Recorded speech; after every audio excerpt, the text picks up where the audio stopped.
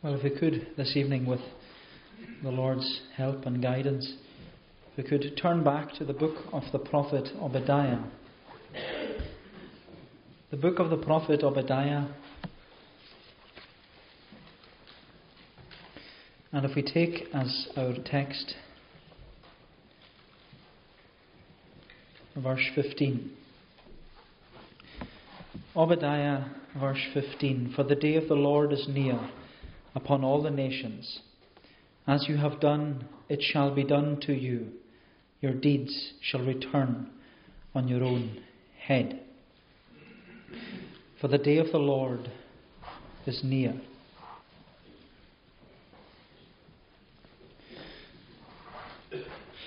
I'm sure that we've all heard or we've used the well-known proverb, blood is thicker than water. That's a very common proverb that's probably used to imply that family ties are always more important than the ties that we make among friends. Where friends, you could say they come and go. But family, it's for life. Because blood is thicker than water. And for the most part, we are protective over our own family. We love our own family. Regardless of whether we see them or not, we would defend them because of our relationship towards them. And that said, even though the proverb is true, blood is thicker than water, the same is true that of all human conflicts and clashes in this life, the most painful and difficult to resolve and to reconcile are those between blood relatives. Family feuds are the most tragic type of feuds, and we see it all the time, where there are feuds and long-standing disagreements in which the roots of these disputes are extremely bitter and they run deep. And despite many attempts to bring reconciliation, every attempt of pulling up the past is met with maybe deepening division, and the outcome is failure. And because blood is thicker than water, the dispute between blood, it affects subsequent generations. It affects the generations coming, in which the family feud continues and it becomes a long-standing disagreement which no one fully understands the history and no one is willing to settle it. And believe it or not, that's what this little book, hidden among the pages of the Old Testament, that's what Obadiah is about. It's about a long-standing family dispute that lasted centuries. And it was a dispute which was woven into the fabric of their children and even their children's children.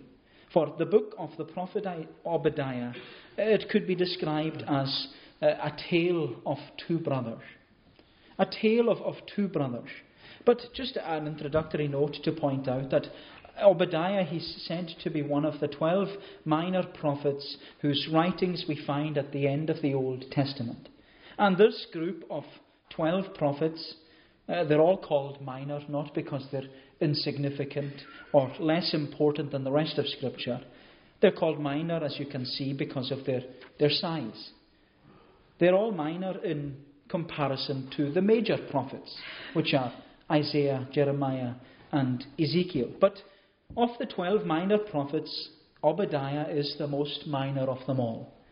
Because Obadiah is by far the shortest, and not only the shortest of the minor prophets, he's also the shortest book in the whole of the Old Testament. For as you can see, it is only one chapter that contains 21 verses. However, this minor prophet and this minor book, it's also minor in another way, because it's minor in terms of our knowledge of it. Because prior to this evening, I wonder how many of us had ever read this book before. And if we had read it before, I wonder how many of us had actually stopped to consider what it's teaching us. Prior to this evening, how many of us knew what Obadiah was about? And I have to confess that I didn't know much about this minor prophet myself, or what he has to say to us on the pages of Scripture. Yet, as with everything that's in the Bible, the Apostle Paul reminds us that all Scripture, it's God-breathed, and it's useful for teaching, for rebuking, for correction, for training in righteousness, that the man or woman of God may be thoroughly equipped for every good work. And so this minor prophet, he has a major message to deliver, and it's a message which is still relevant for our day and our generation. And not much is known about the minor prophet of the Lord called Obadiah. We don't know much about him, because even though there are at least 12 Obadiahs mentioned throughout the Old Testament, none of them can be identified as this prophet. So we don't know much about him. But as it is with all prophets, with the exception to Jesus, it's not the messenger which we're to focus upon, but his message. And Obadiah has a message to deliver, and he has a message to deliver us tonight. It may be a brief message, but it's a message which is from the Lord, and the message from the Lord is twofold, because there was good news and there was bad news. Good news and bad news. The good news is that there would be salvation for Israel. The bad news is that the Lord was going to judge the sin of Edom.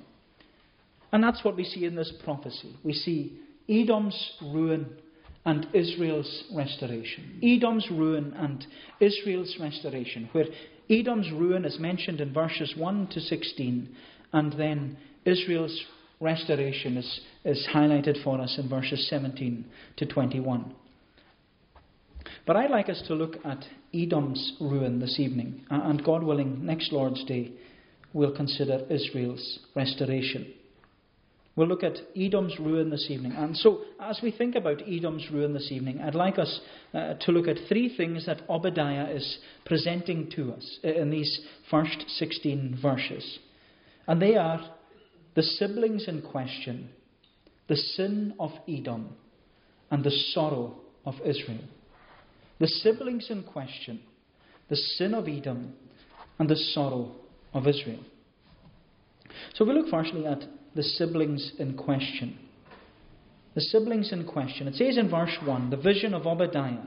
Thus says the Lord God concerning Edom, we have heard a report from the Lord, and a messenger has been sent among the nations. Rise up, let us rise against her for battle. And so the prophecy of Obadiah, it's directed towards two nations. Two nations. The nation of Israel and the nation of Edom. And both these nations, Israel and Edom, they were neighbouring nations in which they shared the same border.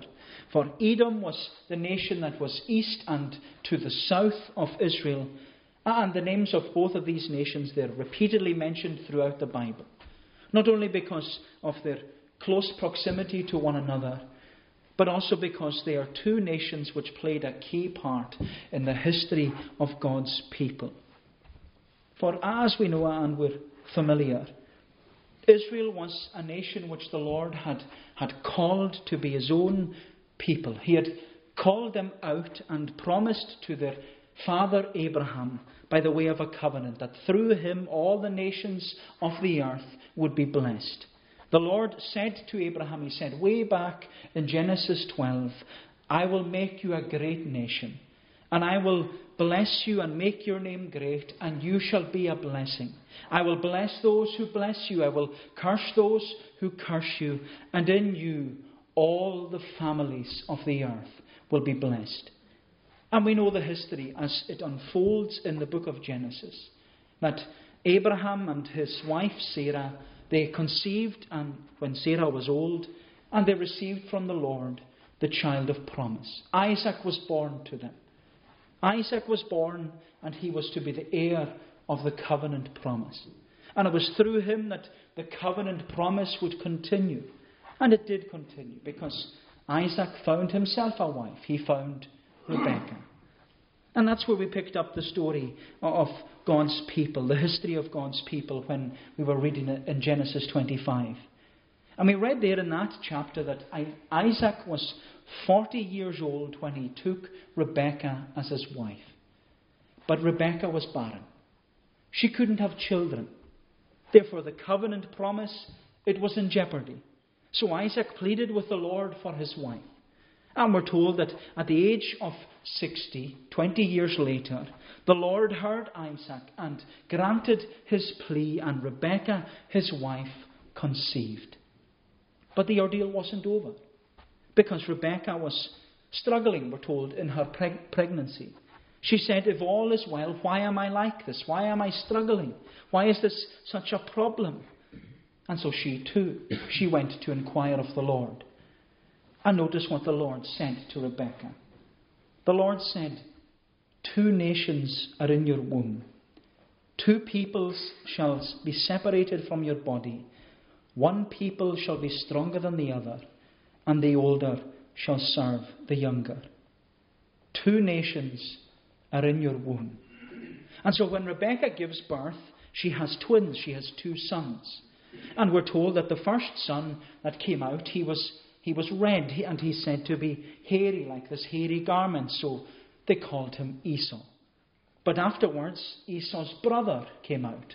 He was born, and we're given the detail that about this second son, he came out holding Esau's heel. And so they named him Jacob. And so the sons of Isaac and Rebekah were Esau and Jacob. And the Lord had given this promise to Rebekah about them. 2 nations are in your womb. 2 peoples shall be separated from your body. 1 people shall be stronger than the other, and the older shall serve the younger.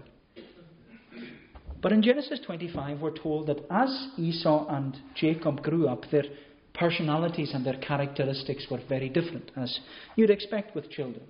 They're all different. Esau, we're told, he was a skillful hunter, a man of the field. He was rough and tough, always working outside. And then you have Jacob. He was the mild man. He was the quiet one. He liked to be in the kitchen and spend a lot of time reading. But the difficulty was that Isaac and Rebekah, they showed favoritism towards their children. Because Isaac, he was more partial to Esau. And Rebekah, she preferred Jacob. And as you would expect, favoritism with children, it's never a good thing. Because it brings competition with affection and animosity, and it brings division. And that's what happened between Jacob and Esau. Because when Esau came home hungry one evening, Jacob, he had been cooking a pot of stew, and so Esau requested that he'd have some. Nothing wrong with that. Nothing wrong. You would think that Jacob would share his dinner with his own flesh and blood, his own brother, to give him some stew. But as we read, Jacob had this ulterior motive. For in order to fulfill Esau's request, Jacob wanted Esau to grant him his own request. And so Jacob said, sell me your birthright. I want your birthright. And because Esau despised his birthright, he wanted to fulfill his hunger, he sold it to him for a pot of stew. And in that moment of hastiness, Esau sold what was rightfully his as the elder brother, and he fulfilled the promise. The older shall serve the younger. But without knowing, he didn't know what the blessing was. Esau didn't know that he had sold the blessing, and he didn't know that he had sold the covenant blessing of God that had been passed down from generation to generation from their grandfather Abraham. And at that moment, that was the start of a bitter feud. This bitter feud between 2 brothers that would last centuries. It was the beginning of a tale between 2 brothers. Because when Esau learned that his brother had stolen the covenant blessing, he resolved to kill him. As soon as his father was dead, he wanted him dead. And this led to Jacob leaving home and fleeing from his brother. And so the animosity between them, it was never removed. And the tale of 2 brothers was to become the story of 2 nations. When Esau requested the pot of stew from his brother, it says in the passage in Genesis 25, therefore his name was called Edom. And when Jacob wrestled with the Lord all night in Genesis 32, he sought the blessing of the Lord. And as the Lord blessed Jacob, he said to him, "Your name shall no longer be called Jacob. You shall be called Israel." And so these two brothers, they were the foundation of two nations. Where Esau established the nation of Edom, and his descendants, they continued this family feud for generations and generations. And Jacob, he fathered the 12 tribes of Israel, to whom the Lord had promised to bless and protect. But what we must be clear on is that the animosity and the hatred, it came from Esau's side of the family. They were always the ones who were trying to attack Israel and trip Israel up and hurt Israel in some way. But when the Lord called Israel out of Egypt, the Lord gave them the law of Moses. And the Israelites, they were commanded to treat the Edomites like brothers. Treat them like brothers, because the law stated, "Thou shalt not abhor an Edomite. He is your brother." He is your brother. And yet, in spite of Israel's command to be gracious and merciful towards their brother, the Edomites, they harboured this animosity and hostility towards Israel. They took every opportunity to display their hatred towards them. And when the Israelites even were in slavery in Egypt, the Edomites didn't help them. They didn't come to their aid in any way. Because when the Israelites even fled from Egypt, and when they were making that journey from Egypt round towards the Promised Land, that 40-year journey towards Israel, they had to pass through the land of Edom. That was their direction. And we're told in Numbers 20 that the Israelites, they pleaded with their brothers, the Edomites, that they might pass through their country instead of going the long way round. But the king of Edom, he refused their request. And he said to the Israelites, "If you cross the border, I'll kill you. If you cross the border, I'll kill you." Such was the hatred and the animosity between these two neighbouring nations. And you know, if these two siblings, these two nations, if they teach us anything, they ought to teach us that life is too short for quarrelling and family feuds. They ought to remind us that life is too short for arguments and holding grudges. They ought to show us that life is far too short for having enemies.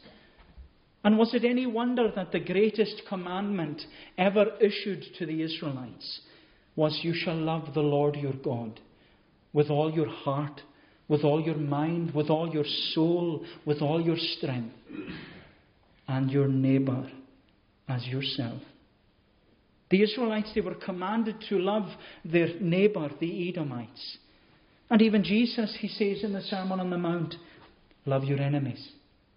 Bless those who curse you. Do good to those who hate you. Pray for those who spitefully use you and persecute you." And when we realise this background to Israel's history with this hatred between their own flesh and blood, it makes us see not only the importance of the command, but also the difficulty they would have had keeping it.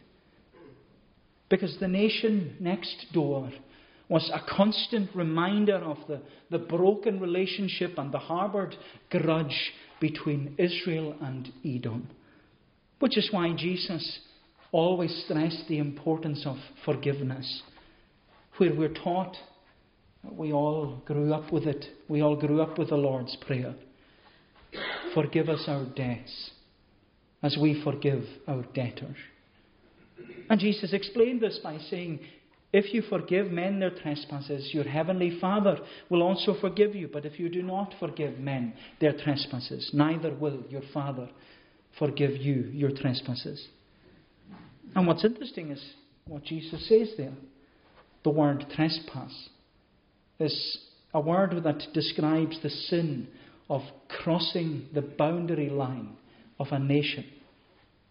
And my friend, the tale of these two brothers is teaching us that if we're holding a grudge against someone, in our home or amongst our family or in our workplace or in this community, we need to seek forgiveness and be reconciled with them. But even more so, if we are still at enmity with God because of our sin, we need to seek forgiveness and be reconciled to God. Because the Apostle Paul, he said repeatedly as a preacher of God's word, I implore you on Christ's behalf, be reconciled to God. Be reconciled to God. So we've considered the siblings in question, which are Jacob and Esau, and the nations of Israel and Edom.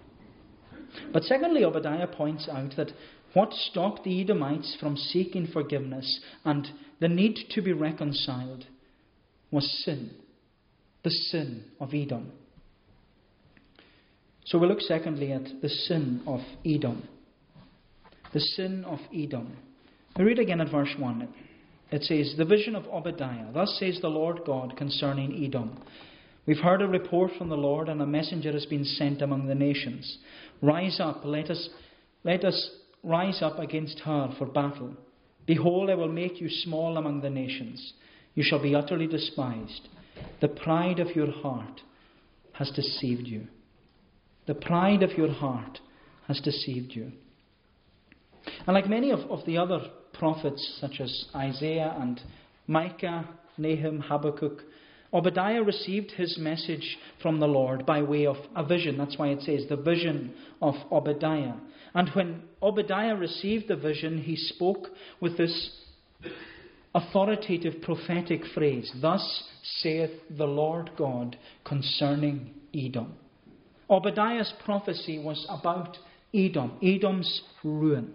And from the outset, the very outset, the Lord indicates to Edom the cause of their ruin.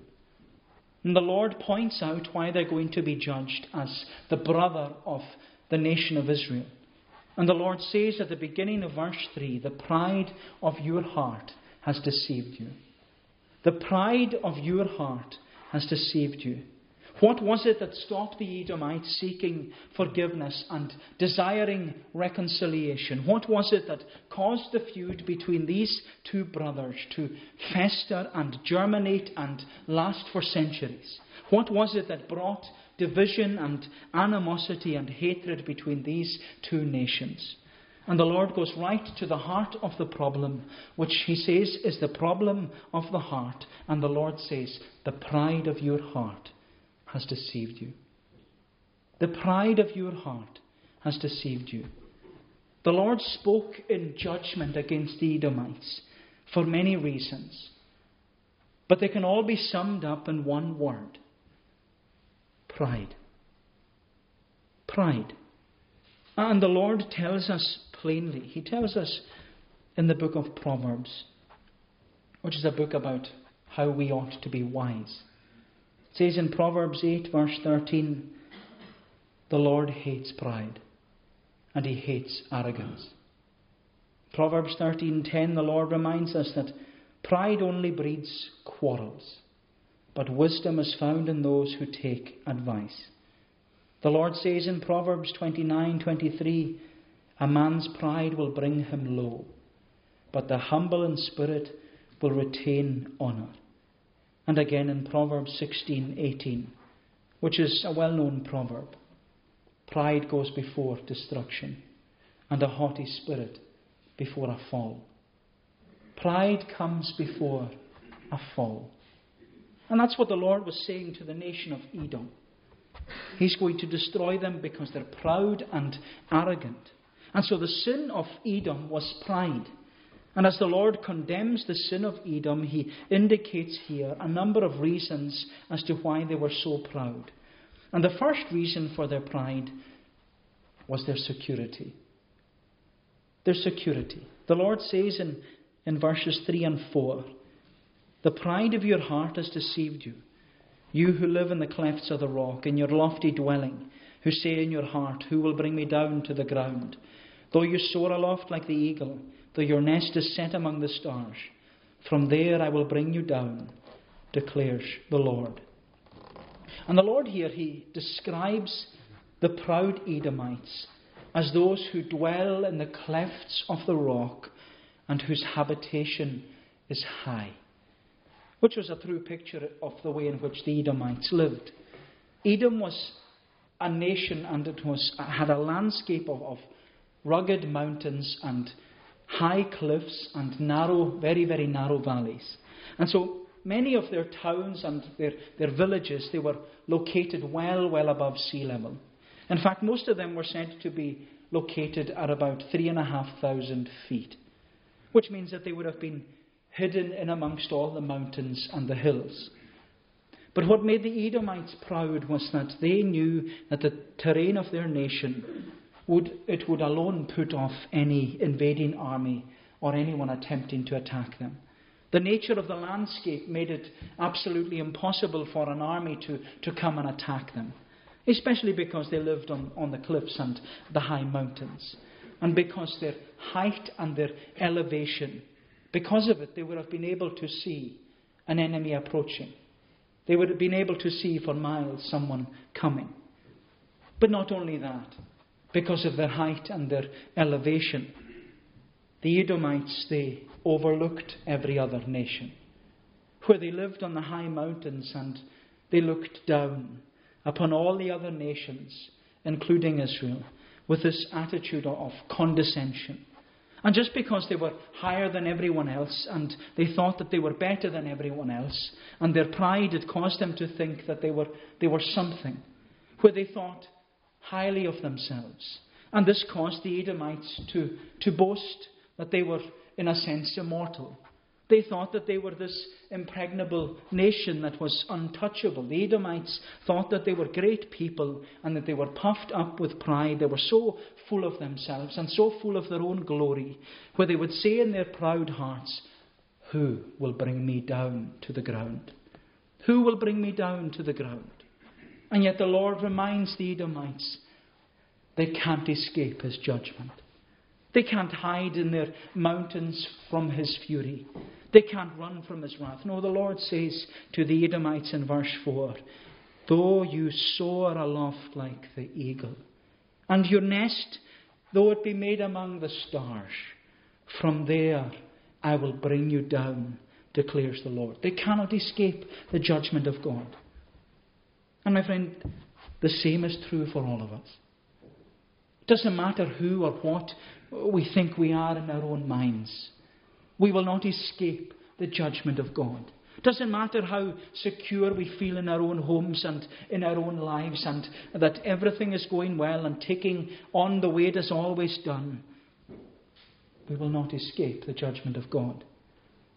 And my friend, if you are without Christ in your heart and you think that you're safe, then what's in your heart is pride. Because you're proud to ever think that God will accept you because of your good works and your charitable deeds and your faithful church attendance. Instead, the Lord is saying to you tonight what he said to Edom: the pride of your heart has deceived you. The pride of your heart has deceived you. And so the first reason for Edom's pride was because of their security. But the second reason for their pride was their prosperity. Their prosperity, because he goes on to say in verse 5, "If thieves came to you, if plunderers came by night, how you have been destroyed. Would they not steal only enough for themselves? If grape gatherers came to you, would they not leave gleanings? How Esau has been pillaged, his treasures sought out." So the people of Edom, they not only boasted their landscape, they also boasted in their location. The nation of Edom, it was located on several major trading routes. And all of these trading routes, they had to pass through the nation of Edom, which meant that Edom could amass all the riches of the other nations by trading with them. But not only that, Edom was a land which was full of copper and full of other minerals that could be mined out of the ground. So that was more income. But Edom, it was also a fertile land that was perfect for growing grapes, which meant it was full of vineyards. And also another reason for their great prosperity. And because of their prosperity, the Edomites thought that they were self-sufficient, self-reliant, self-contained, self-supporting. And because they had everything they needed and more than what they even needed, they thought that they were autonomous. And this is what's really interesting about the Edomites. Because as a nation, they didn't worship anyone or anything. Of course, their neighbours, the Israelites, they relied upon the Lord for their provision. They thanked the Lord continually for their provision. They looked to the Lord in everything. And so they worshipped the Lord. And also many of the foreign nations, they worshipped idols and bowed down to different gods in the hope that these gods would provide for them. For many of the foreign nations, they worshipped a god called Baal, and he was the god who was in control of the weather. And if Baal was worshipped correctly and faithfully, he promised a good harvest. But for the Edomites, they didn't worship anyone or anything. Their self-sufficiency made them think that they didn't need to worship the Lord and ask for His provision. They didn't need to pray to all these foreign gods and bow down to idols in order that their crops would grow and that they would have this good harvest. They didn't need to be like their brothers, the Israelites, pleading with the Lord to help them. They were so prosperous, so secure, that they thought that they didn't need anyone or anything outside of themselves. And the Edomites, they didn't worship anyone or anything because they were atheists. They didn't worship any God. They were atheists.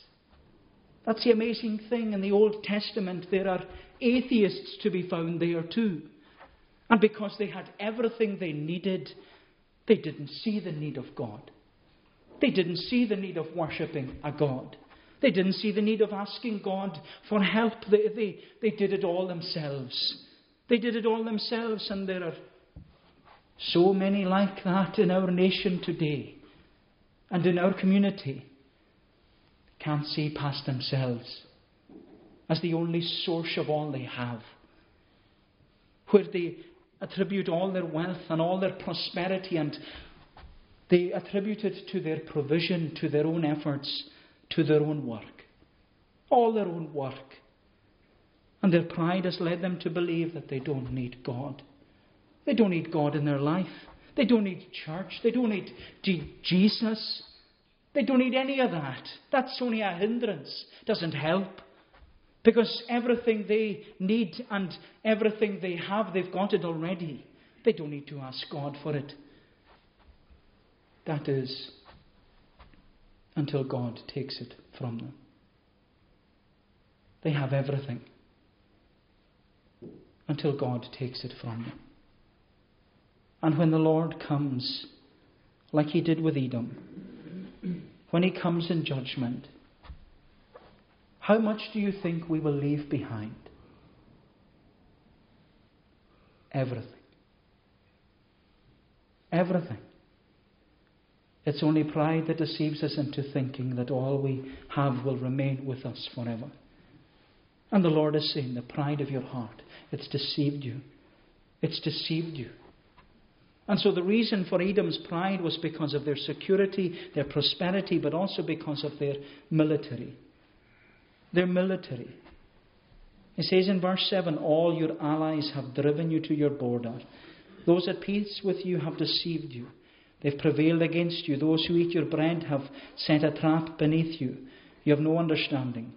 Will I not in that day, declares the Lord, destroy the wise men out of Edom, and understanding out of Mount Esau? And your mighty men shall be dismayed, O Teman, so that every man from Mount Esau will be cut off by slaughter. Because the Edomites considered themselves as self-sufficient and autonomous, they were too proud to depend upon the Lord to help them. And they were so prosperous and so secure that they felt they didn't need anyone or anything outside of themselves. But in order to make their fellow Israelites feel completely isolated as a nation. The Edomites, they allied themselves with all the surrounding nations. They allied themselves with all the surrounding nations, not because they thought they needed them or that their army was insufficient or weak in any way, but simply to make sure that the Israelites couldn't ally themselves with these nations. They allied themselves with all the surrounding nations just so the Israelites couldn't ally themselves with these nations. And on the face of it, it seems like childish nonsense, which in effect it was. Because all they were doing was trying to show the weakness and the fragility of Israel so that the other nations would attack them and not Edom. And what Edom was doing was bullying Israel. Edom was bullying his own brother, where their pride had deceived them into thinking that all these allies and all these friends and all their military support, they were claiming it all for themselves in order to make Israel the loner and without anyone to help them. It was childish mind games to oppress and suppress Israel. And it all found its root in pride. And I would hate to ever think that any of us acted proudly, so proudly that we would speak down to other people or act like a bully towards others. And I hate bullying. I think it's disgusting and childish, especially when it's in the workplace. But what we're reminded of here is that even the bullies will meet their judge. Because the Lord announces to the bully Edom that all their allies are going to turn on them and destroy them. All your allies, he says in verse 7, have driven you to your border. Those at peace with you have deceived you. They have prevailed against you. Those who eat your bread have set a trap beneath you. You have no understanding. And so we see here in the sin of Edom, it was a deadly and dangerous sin, the sin of pride. The sin of pride. The Lord said, the pride of your heart has deceived you. The pride of your heart has deceived you. Therefore, the reason for Edom's pride was because of their security, their prosperity, and their military. And so we've considered the siblings in question. We've first of all considered the siblings in question, and we've looked at the sin of Edom. And I was hoping to look at the sorrow of Israel in verses 10 to 16, but I don't think we have enough time to do it any justice. So, God willing, we'll pick up that next Lord's Day. But looking at what we've discovered already in the book of Obadiah, what can we learn from the message of this minor prophet? What can we learn from it? What can we learn from the siblings in question and the sin of Edom? What can we learn from it? Well, it seems that the overarching message are the words of the familiar proverb. Pride comes before destruction, and a haughty spirit before a fall. The problem of Esau's heart, the problem of Edom's heart, was the problem of a proud heart. Because the Lord says, the pride of your heart, in verse 3, the pride of your heart has deceived you. The pride of your heart has deceived you. And my unconverted friend, looking at this word from the Lord, I want to ask you, is this the problem of your heart too? Where the pride of your heart has deceived you. Because you not only have security in your life where you have nothing to threaten you, you have no fear of anything, you don't need to seek. You have no need to seek the Lord's help. There's no war. There's no persecution. You're safe in your home. You have security in your life. And you also have prosperity. There's none of us here that lacks anything. We have everything we want. Everything. We have everything. A nice home, good job, good pension. You have good health, lovely family, maybe children, maybe some grandchildren. You've got everything. You lack nothing. Absolutely nothing. You lack nothing. And the pride of your heart it's deceived you into thinking that you lack nothing. The pride of your heart has deceived you into thinking that you lack nothing. Because, my friend, there is one thing you do lack. There is one thing you do lack, and it is needful. And it's salvation in Jesus Christ. And whether you're aware of it or not, that's the biggest void in your life. The biggest void in your life, and it's the biggest void that needs to be filled. Where you need to be saved. But the pride of your heart, it seems to be deceiving you. And I wasn't going to mention it, but something I noticed when preparing for this evening. We quoted earlier a few times from the book of Proverbs. And in Proverbs 29 it said, a man's pride will bring him low, but the humble in spirit will retain honour.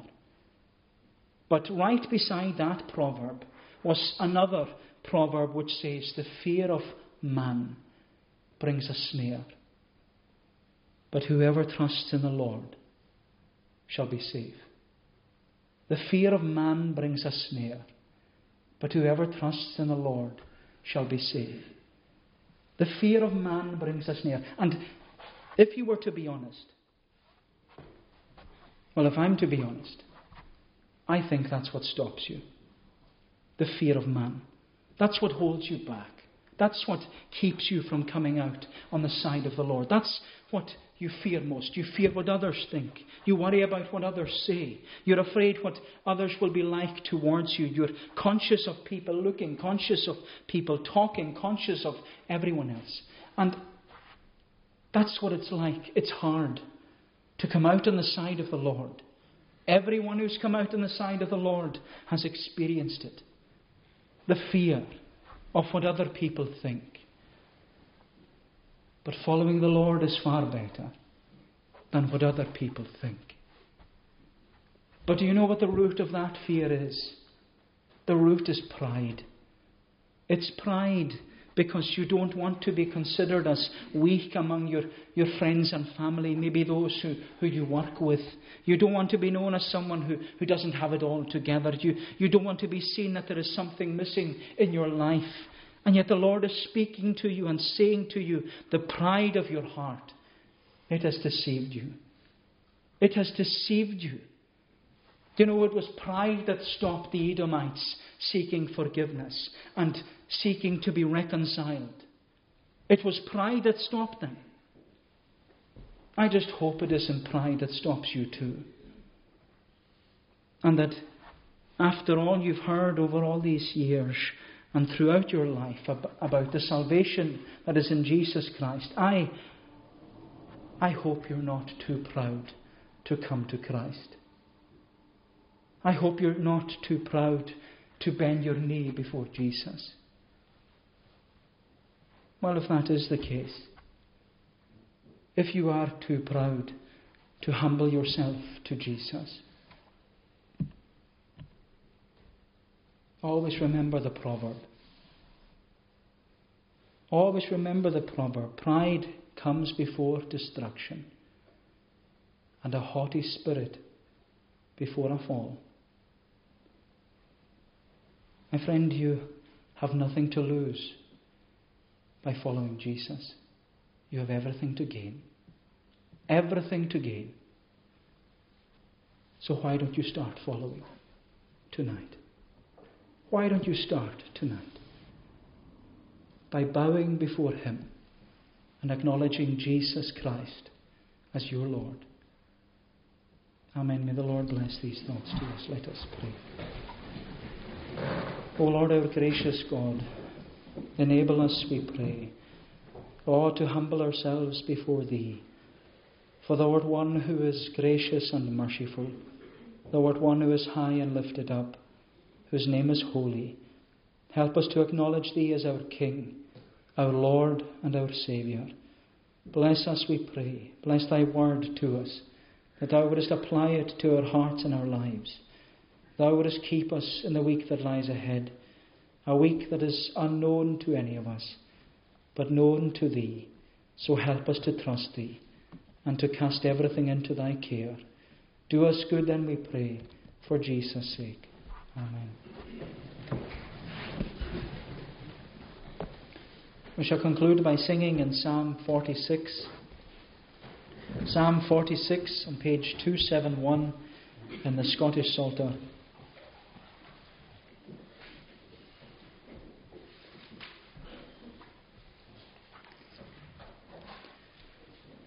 Psalm 46 from verse 7 down to the end of the psalm.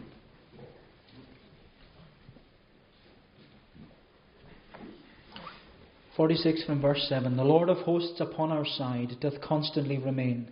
The God of Jacob's our refuge, us safely to maintain. Come and behold what wondrous works have by the Lord been wrought. Come see what desolations he on the earth hath brought. Down to the end of the psalm, where the psalmist says, Our God, who is the Lord of hosts, is still upon our side. The God of Jacob, our refuge, forever will abide. These verses of Psalm 46 to God's praise.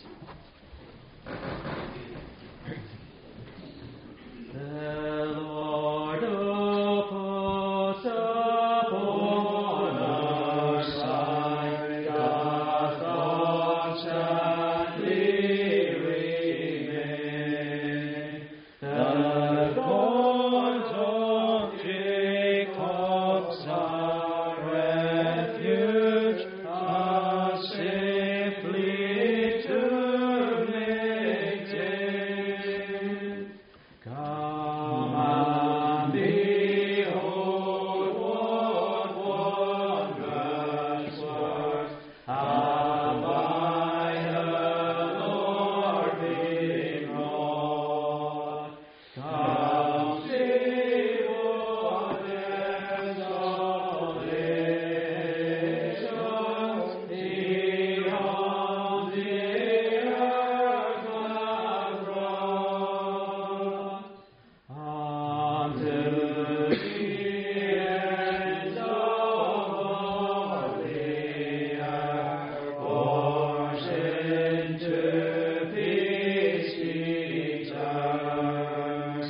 The bow he breaks, the spear he cuts in fire, the chariot burns. Be still and know that I am God among the heathen. I will be exalted. I on earth will be exalted high. Our God, who is the Lord of hosts, is still upon our side. The God of Jacob, our refuge, forever will abide. The grace of the Lord Jesus Christ, the love of God the Father, and the fellowship of the Holy Spirit be with you all, now and forevermore. Amen.